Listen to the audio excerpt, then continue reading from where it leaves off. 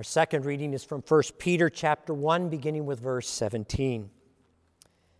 Since you call on a Father who judges each man's work impartially, live your lives as strangers here in reverent fear.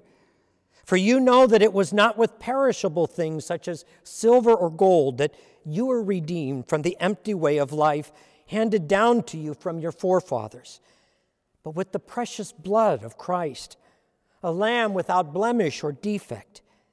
He was chosen before the creation of the world, but was revealed in these last times for your sake. Through him you believe in God, who raised him from the dead and glorified him.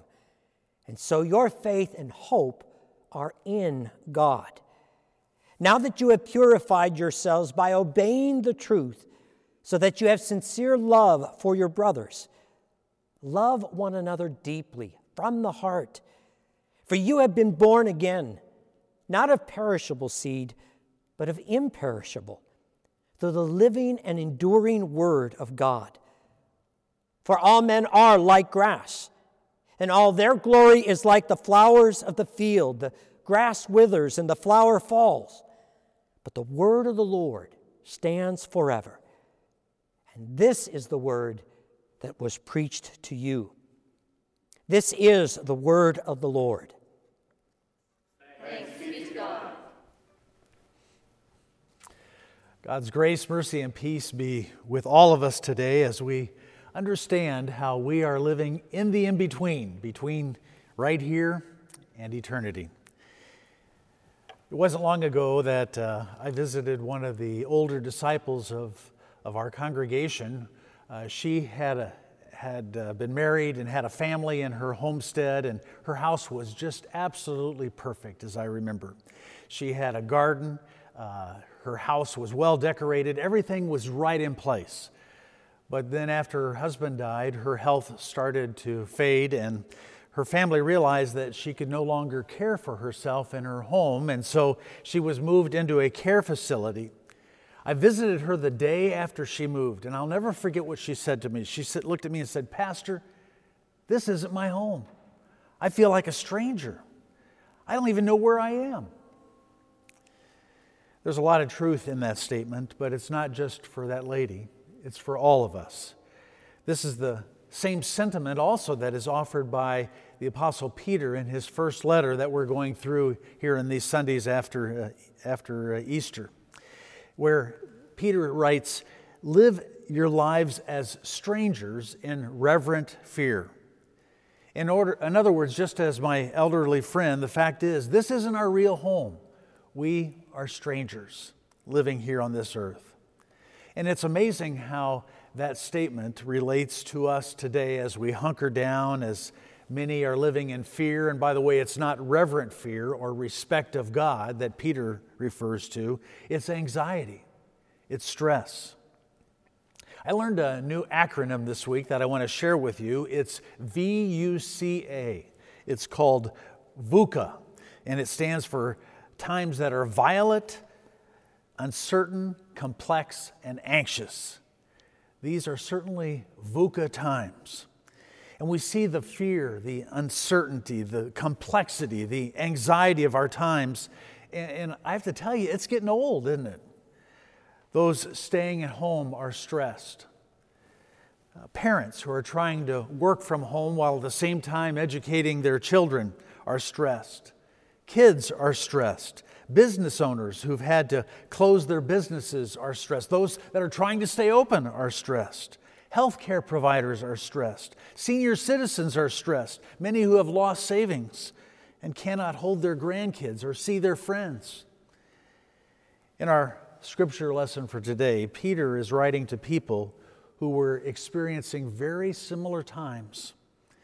Their very lives were being threatened by physical, economic, and emotional persecution in the first century. They were living in times that were VUCA also, violent, uncertain, complex, and anxious. With this kind of fear and uncertainty, we can understand how Peter, led by the Holy Spirit, could describe the time that we live here as temporary. We are merely strangers. We're just passing through. Our lives are like a blink of the eye compared to eternity. Indeed, God has placed us here for a purpose, but we are learning that we can't hold too tightly to the things of this world. This really hit home to us.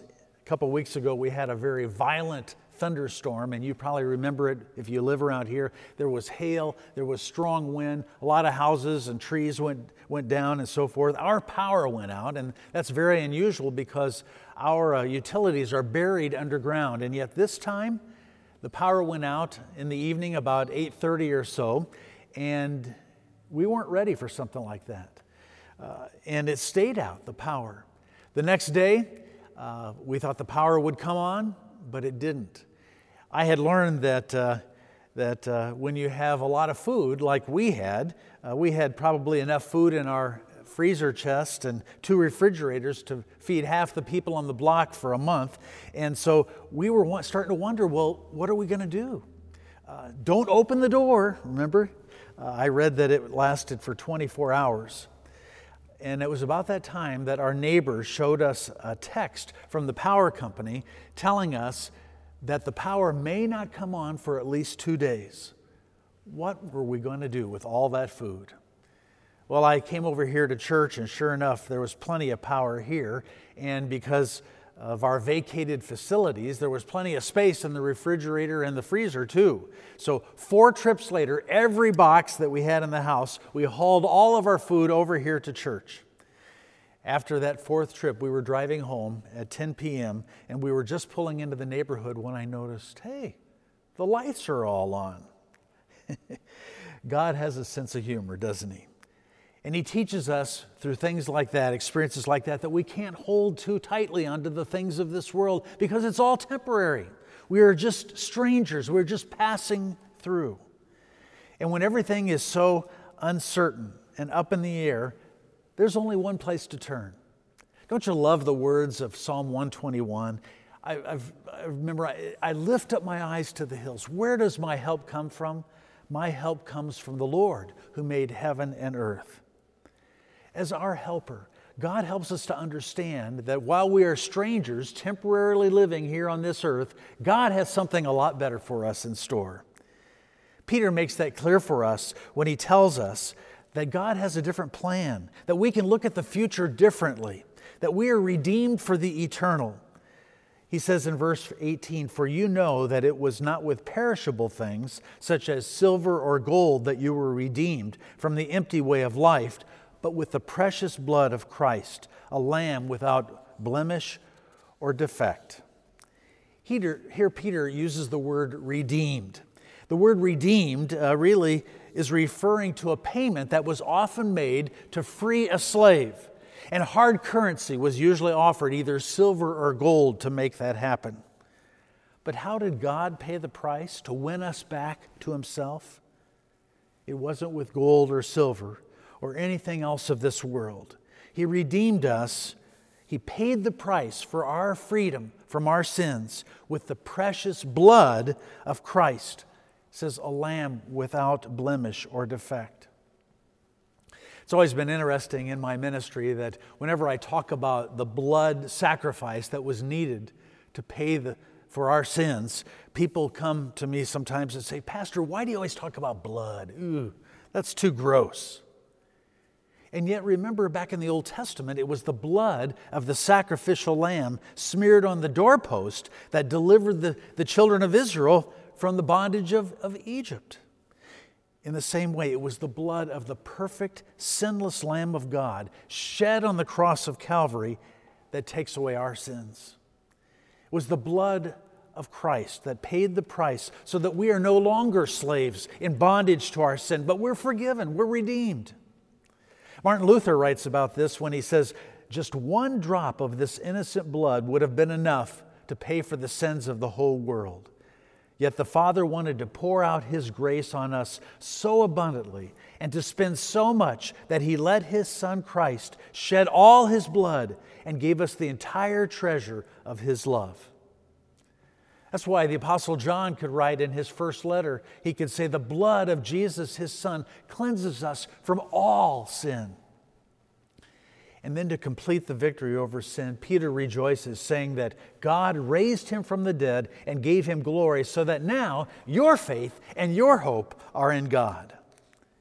And so you know that you have a Savior who loves you and forgives you as a result of his eternal sacrifice for you. And it changes our outlook. Yeah, times can be filled with VUCA, times that are uncertain and so anxious. And yet we know that our real and lasting future is glorious with Jesus. So that, yes, even though we're merely strangers passing through this world, God has a future and a hope for us. That's why we were reminded last week, earlier in the chapter with Pastor Max, that as a result of the resurrection, we have a living hope. We have an inheritance that can never spoil, not like milk or anything else. It's a gift, the Bible says, that is kept for you and me as a believer in Christ in heaven for us. And that is why Paul could write in Philippians chapter 3 that our real citizenship is not here, but it's in heaven. But what about the in-between? What happens now? Well, Peter has some advice for us. It's kind of the so what of this text. We see that as we live as strangers here on this earth, God calls us to two things that we are to do in response to his wonderful love for us that redeemed us from our sins. First of all, he calls us to trust him. Trust in God.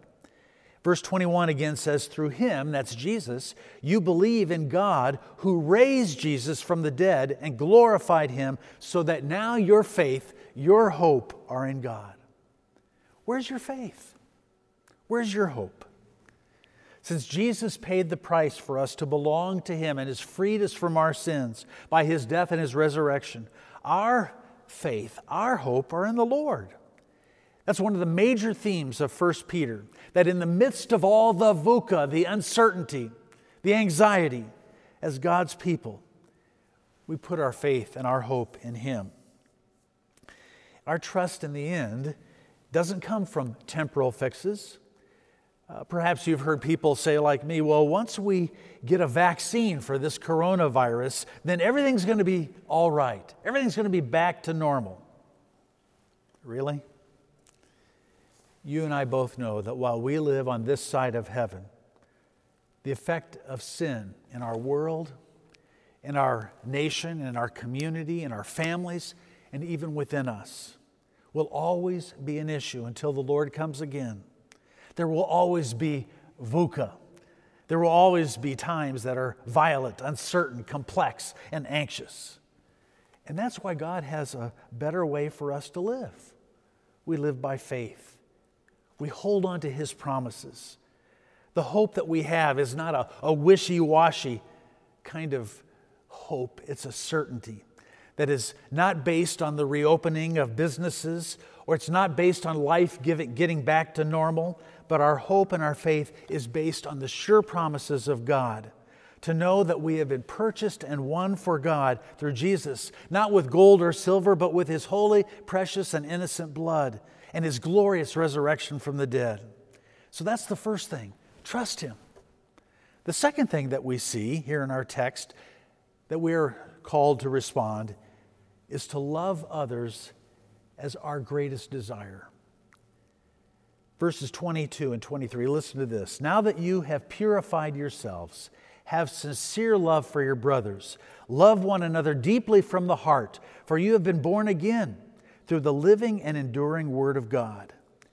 Here the Lord reminds us that our trust in Jesus Christ and his redemption in making us whole and making us part of God's family always demonstrates itself in his main character, and that is love. The living and enduring Word of God moves us. It moves us to love God, and it moves us then to love others in our cross-shaped theology. And that's not just God's wish for us, that's his command for us. But rather than our love for God and for others being a have to, What if that love would be a want to? You see, as we understand God's love for us, it becomes our desire to love others. Peter says it this way. He says that we are to have sincere love for one another. That's a love from our hearts. And it's a desire that we want to have. And you know that desires are really a gift from God? Psalm 40 says, "May He, the Lord, give you the desires of your heart." Desire is a powerful motivator.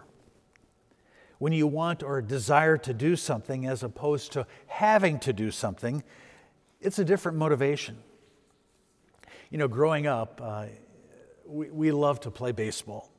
It was a desire. I would play every day if I could. And I think a lot of that stemmed back to 1964 when our entire sixth grade class at Trinity Lutheran School in Edwardsville, Illinois, sat on the floor of the gym watching a little black and white TV of the World Series between the St. Louis Cardinals and those dreaded New York Yankees. And the Cardinals won. And from that time, I wanted to play baseball too. It was a motivation. You see, when you know how much God has loved you and how He's purchased and won you not with gold or silver, but with His shed blood on the cross and His resurrection, when you know the love of God, it changes you and it changes your desires. Our desires are oriented around the Lord. That's why David could write in Psalm 37, "Delight yourself in the Lord, and He will give you the desires of your heart." Have you noticed that some of your desires have changed since all this has happened? What we may have taken for granted a few weeks ago, we realize is something that is special, that we miss, and that we desire. Like our worship together, face to face. Don't you miss singing and praying with your brothers and sisters in Christ? Don't you miss being able to come to the altar to receive the very presence and power of Jesus in the sacrament? Don't you miss your relationships, being with family and friends? I can tell you, not being able to hold our new grandson has been so painful, especially for my wife. So that even in these crazy times, we ask God to help us to trust Him and then to love sincerely as He has loved us. As part of that great chapter of love in 1 Corinthians 13, many of you had it maybe in your wedding ceremonies. Remember, faith, hope, and love abide, but the greatest of these is love. But then the next verse says, follow the way of love and earnestly desire spiritual gifts. Together we pray that God would help us to trust Him, and as we do, that we would follow the way of love, that we would earnestly desire caring for others as He has cared for us. Maybe since we've got more time on our hands, we can pick up the phone. We can write a letter or a card. We can send an email to someone that we haven't spoken to for a while. We can encourage them. We can pray for them. We can let them know that we care about them. And in your home, I don't know about you, have you noticed that if the people in your house are not sincerely on your heart, that they're probably on your nerves? Ask God to give you the desire to especially love those in your household right now. And sure enough, as you go through your list of projects maybe that you've got, you make it fun. We enjoy one another. We may never have another time like this again. So we try to find ways to enjoy each other and to care for one another. Well, today I think we learned something that we already knew. We are merely strangers here in this earth. Everything around us is temporary. And yet God is eternal. And one day, because He paid the price for our sins and won us back to Himself, we also will be with Him in eternity. In the meantime, here we are. We are living in the in-between. Yet because of what God has done for us, we trust Him. And we know that He's in control and that God's going to work everything out for our good. And we also ask the Lord to make us more like Him, that we might love sincerely from our hearts as He has first loved us. May the Lord bless you and keep you in His eternal care. Amen.